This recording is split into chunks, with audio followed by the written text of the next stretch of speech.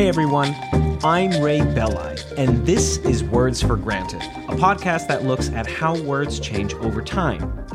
If you value this podcast as a free and independent educational resource, you can support the show by making a monthly donation at patreon.com/wordsforgranted.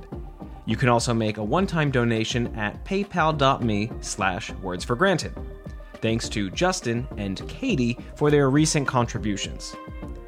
If you're a longtime listener of the show, you'll notice that Words for Granted has new cover art and a revamped version of the theme song. And most exciting of all, and perhaps you don't know this, a new website. I encourage all of you to head over to wordsforgranted.com to check it out. It not only looks great and has a superior structural design to the old one, but there's also a new tab, which is the Words for Granted blog. At least once a month, I'll be publishing articles on etymology, linguistics, history, etc. It'll be a bit of a grab bag, but if you like the podcast, you'll definitely like the kind of stuff I'll be publishing there. The first article covers the etymology of cockpit. Shout out to Michael Tingley for helping me put that one together. To make it easy for you to keep up with the new articles, I'll be sending out a monthly newsletter that features these blog articles, in addition to book recommendations, updates around virtual events like the Latin 101 course with Rebecca Deitch, and a recap of the month's best tweets. As of today, the Words for Granted Twitter account will be tweeting word of the day style etymologies. So you can also follow the show there if you don't already. My hope with all of this is to elevate Words for Granted to more than just a podcast. I really want it to be an all-in-one resource where you can reliably find some of the best etymological and linguistic content on the internet. So, again, check out the site and hop on that mailing list. I'd really appreciate it. Okay, with that spiel, let's get on to part 3 in our series on the lost letters of the English alphabet. In the previous episode in this series, we looked at the rise and fall of the lost letters eth and thorn, both of which were used to represent the sounds that are today represented in English by the digraph th. Eth was a modified version of the letter D, while thorn was a rune borrowed from the Futhorc. To recap, a rune is any letter native to a runic alphabet, and the runic alphabets were a set of related writing systems shared and developed by ancient Germanic tribes. The Futhorc was the name of the specific runic alphabet used by the Anglo-Saxons before they adopted the Latin alphabet to write Old English.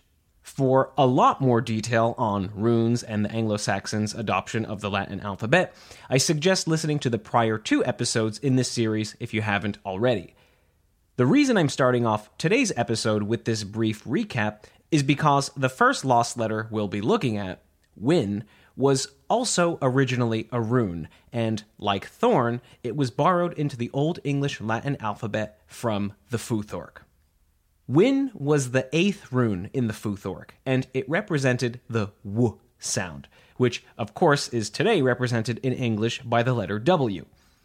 In its original runic form, Win looked like a capital letter P, but instead of having a rightward-facing loop attached to the top half of a perpendicular line, Win had a rightward-facing triangle attached to the top half of a perpendicular line.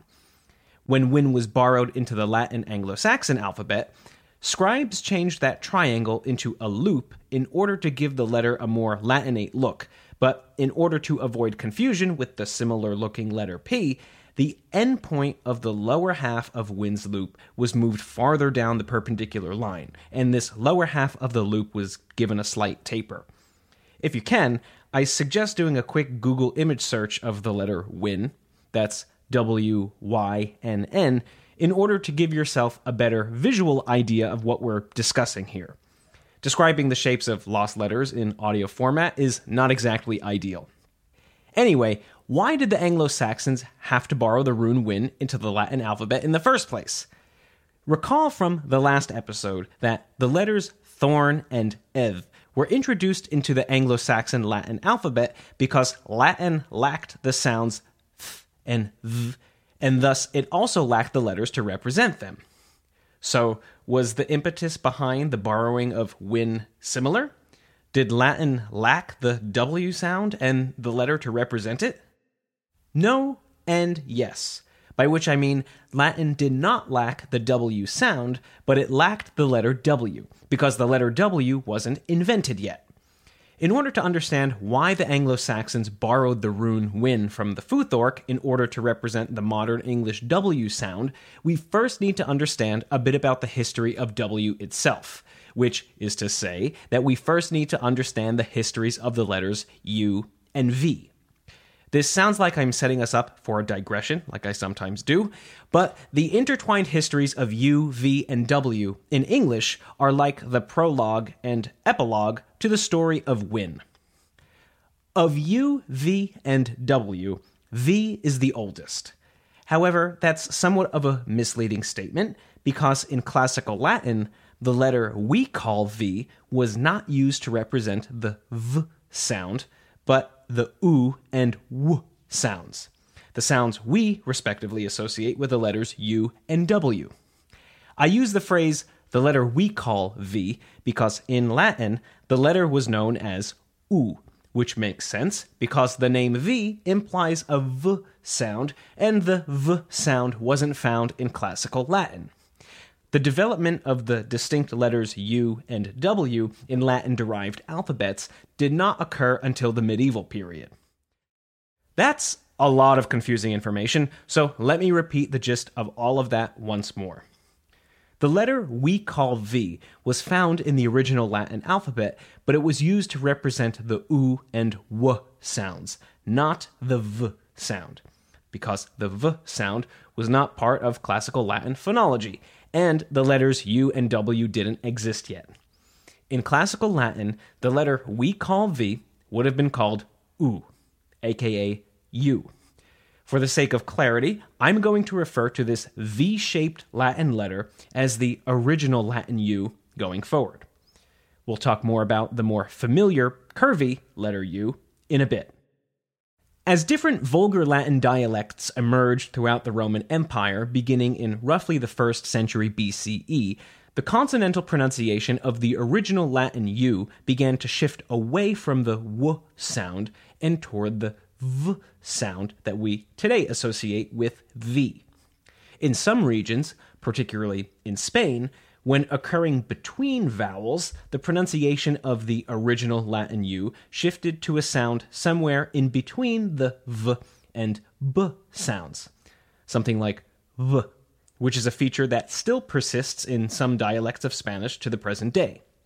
Latin scribes during this period of late antiquity were aware of the fragmenting pronunciation of their language, and in order to represent the original consonantal sound of the original Latin U, in other words, the W sound, they developed a digraph of two U's side by side. This was, as you can guess, the precursor to the double U as a letter unto itself. It also explains why W is called W even though it looks like a double V, because V was originally called U. The curvy letter we call U started off as a medieval scribal variation of the original Latin U, which to us looks like a V, and over time, the modern letter U came to be used exclusively as a vowel, while the original V-shaped Latin U came to be used exclusively as a consonant. Okay, hopefully your head is still on straight, and assuming it is, let's bring things back to the Anglo-Saxons. By the time the Anglo-Saxons adopted the Latin alphabet, this convention of using two U's back-to-back as a way of representing the W sound had been established. In the earliest Anglo-Saxon manuscripts written in the Latin script, the native Old English W sound was represented by two U's. Sometimes it was represented with the older convention of just one U.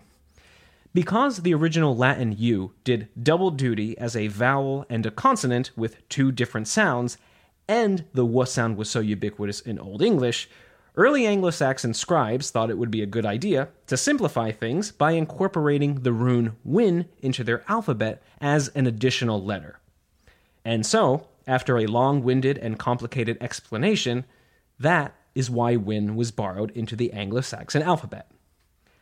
After it was borrowed into the Anglo-Saxon alphabet in the early 8th century CE, Wynn remained widely in use in English writing until the early 12th century, at which point it began to decline. By the 14th century, it had disappeared altogether. As history of English buffs well know, the turn of the 12th century was preceded by a significant event that changed the English language forever: the Norman-French conquest of England. The Norman conquest resulted in a French-speaking aristocracy in England, which led not only to a French influence on the spoken English language, but also to a French influence on the written English language. One of these French influences on English orthography, or English writing conventions, was the reintroduction of the W digraph as a way of representing the W sound. Earlier, I mentioned that the pronunciation of the W sound in many Vulgar Latin dialects had begun to shift to V or V sounds, and these sound shifts were inherited by the Romance languages that descended from these Vulgar Latin dialects. However, Norman French was unique among the emergent Romance languages in that it had a strong Germanic influence on its vocabulary and pronunciation. Since the W sound was ubiquitous in Germanic languages, this sound was also ubiquitous in Norman French, in spite of the aforementioned sound changes undergone by the neighboring Romance languages. Due to this fact, the W digraph, literally two U's side by side, was frequently put to use by Norman French scribes as a way of representing the W sound. With the Norman French influence on English after the conquest, this writing convention re-emerged in English. This re-emergence of the W digraph caused Wynn to decline for a few reasons. First, English as a written language, in general, declined in the wake of the Norman conquest. By the time written English began to gain momentum again in the 14th century, English writers were often familiar with and influenced by French orthography, simply due to the pervasiveness of French among the majority of literate people in the country. Second, Wynn did look a whole lot like the letter P, as I've already mentioned, and having two very similar-looking letters in the same alphabet isn't exactly ideal. When looking at Old English manuscripts, I myself have a hard time telling Wynn and P apart. Third, even if Wynn had remained popular in handwritten English in the centuries following the Norman conquest, the emergence of the printing press would surely have brought the letter to a swift end. Printing presses were imported to England from continental Europe, and continental European alphabets didn't have the letter Wynn. Therefore, continental printing press makers weren't producing press blocks for the letter Wynn. At first, English printers who needed to represent the W sound would just print two U's next to each other, but eventually, printing press manufacturers began creating a single press block for the W, fusing two U's together to make a single letter. In order to make the letter feel more purely Latinate, the double V shape replaced the W shape, though in English the name W remains. Recall from earlier that the letter we call U emerged as a medieval variation of the original Latin U, which was shaped like a V.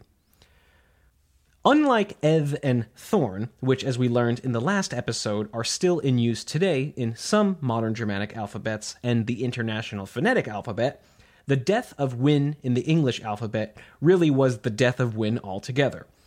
In the 9th century CE, a modified version of Wynn called Vend was borrowed into the Old Norse alphabet to represent the U, V, and W sounds, but after about 4 centuries, it died out.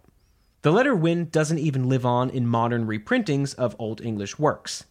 For ease of reading, modern editors tend to sub in the anachronistic letter W in place of Wynn, probably because Wynn just looks so much like a P.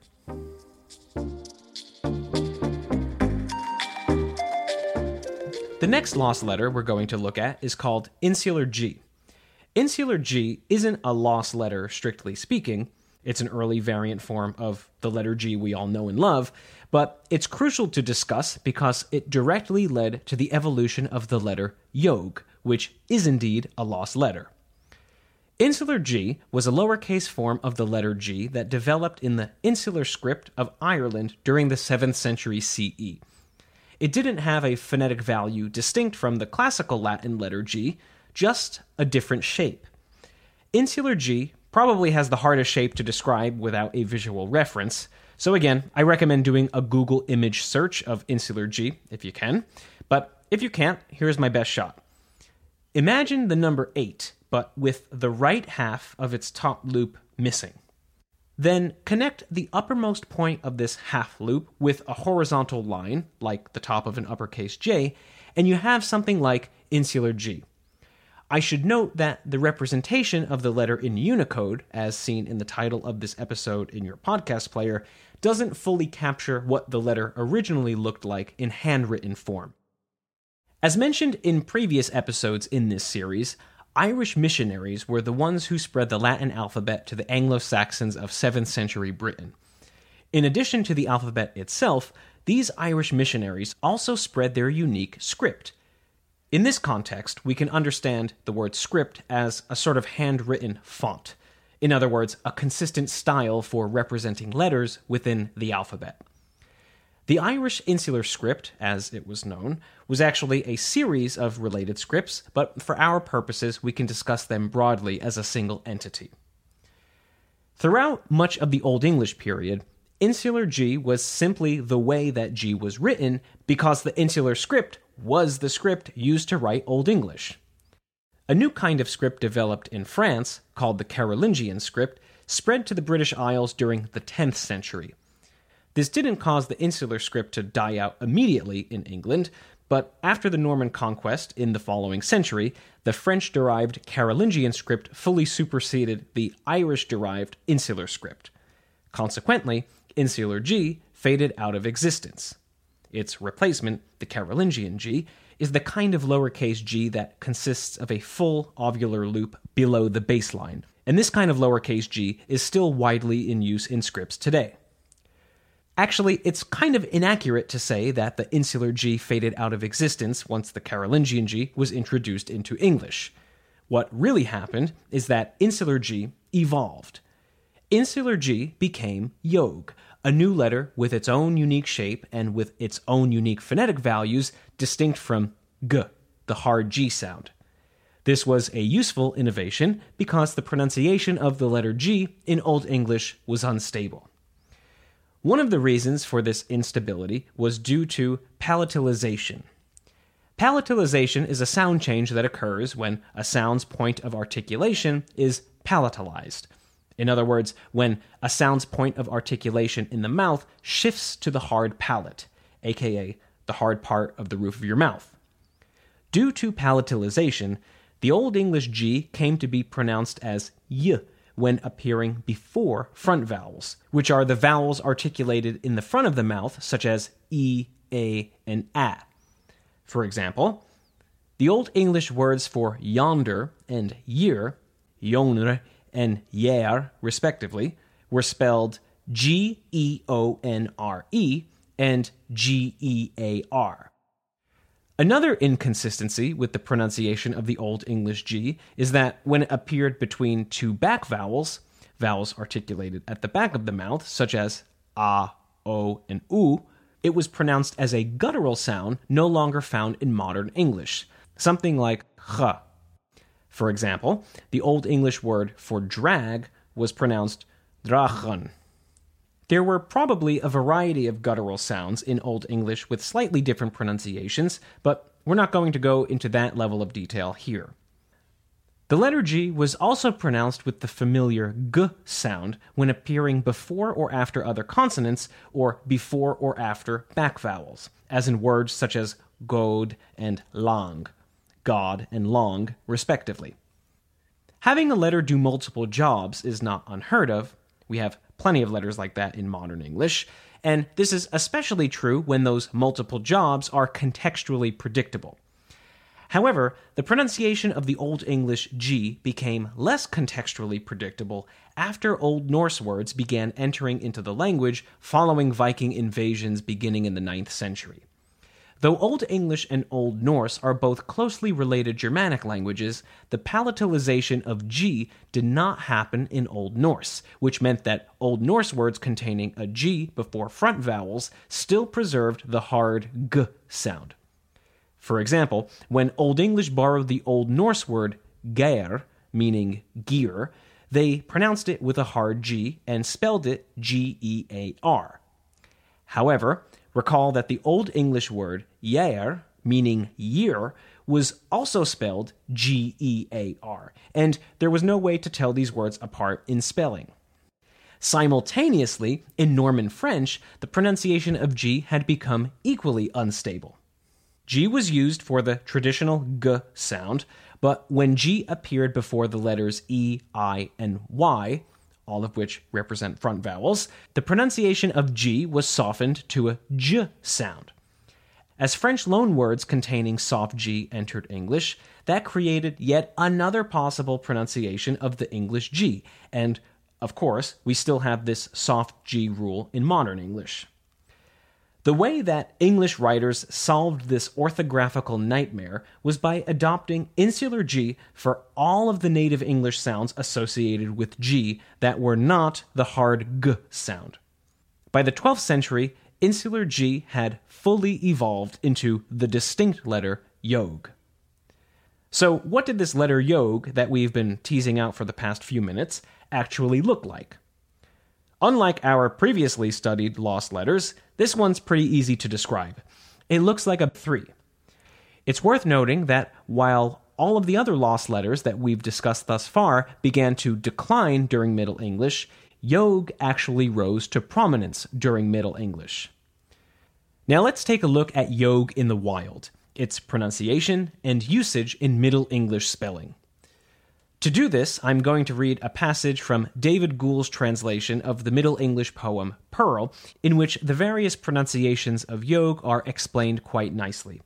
I'll also add some of my own commentary. Quote, "Yog was pronounced in several different ways, according to its position in the word.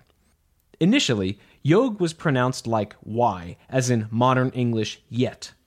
It had the same sound after the vowels E, I, or Y, for example, in the Middle English words ie and hie, which, unlike their modern English counterparts, were pronounced with 2 syllables.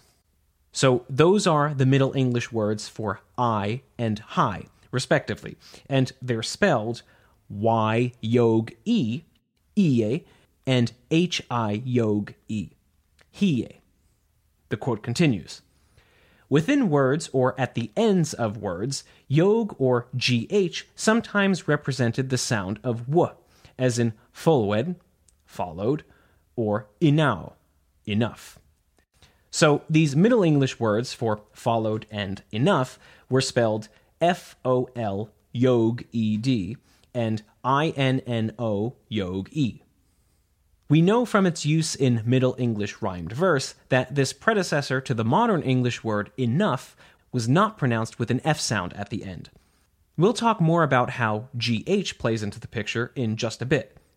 But back to the quote.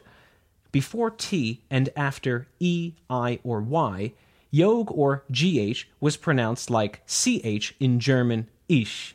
For example, in the Middle English Richt, meaning right. Before T and after A and O, yog was pronounced like the CH in Scottish loch or German bach, for example, in Middle English sacht, meaning sought. It had the same value word finally in the word thach, spelled thorn a yog, which meant though.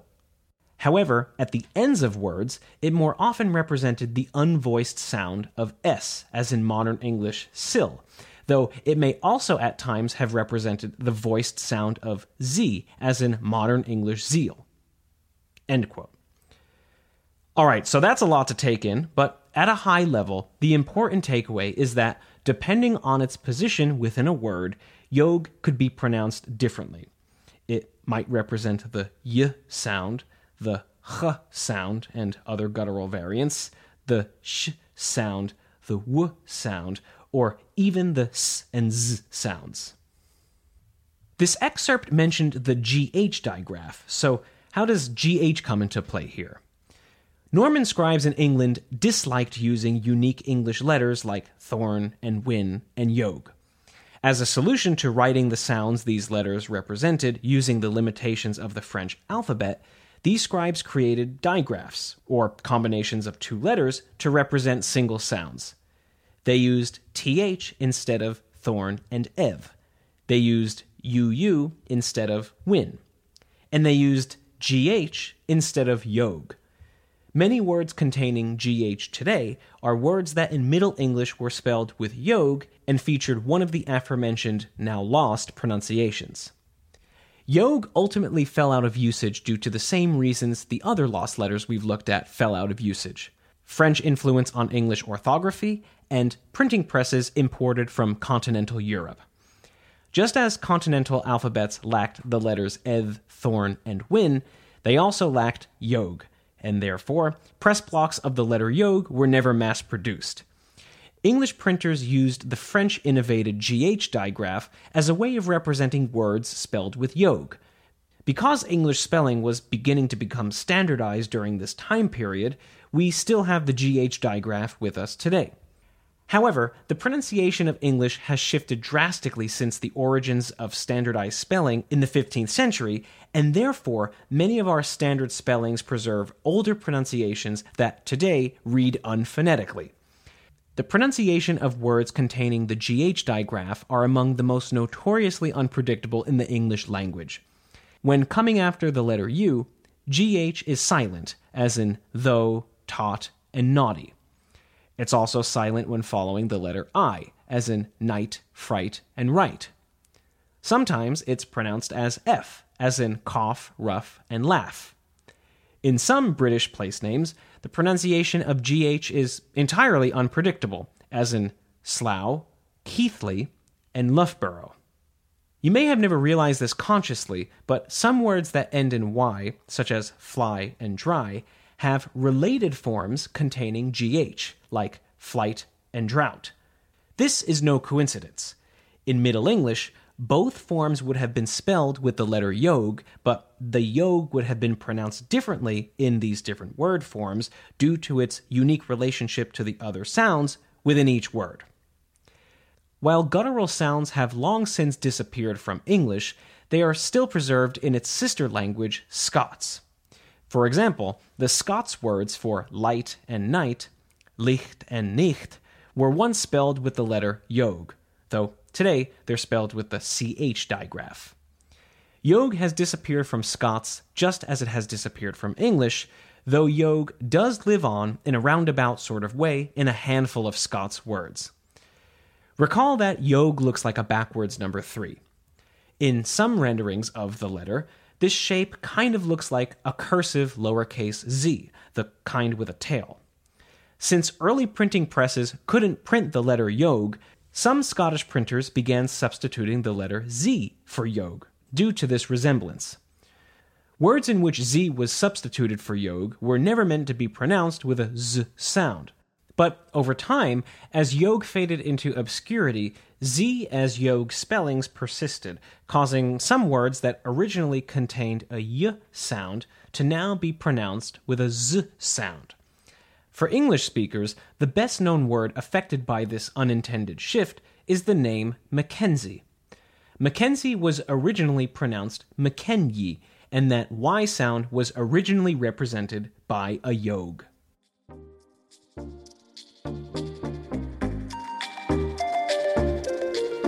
Alright, that's it for today's episode. It was a lot of information, but hopefully I've distilled it manageably. If you have any questions or concerns, shoot me an email at wordsforgranted@gmail.com.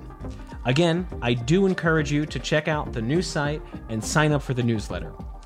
If you've been thinking about supporting the show on Patreon and you've just been putting it off for whatever reason, now is as good a time as ever. And don't forget about the Latin course with Rebecca Deitch this summer. I've included a link to the RSVP in the show notes, and if you want to learn more about the timing, the price, etc., go to wordsforgranted.com and click on the Latin course tab. All right, thanks everyone. See you next time here at Words for Granted.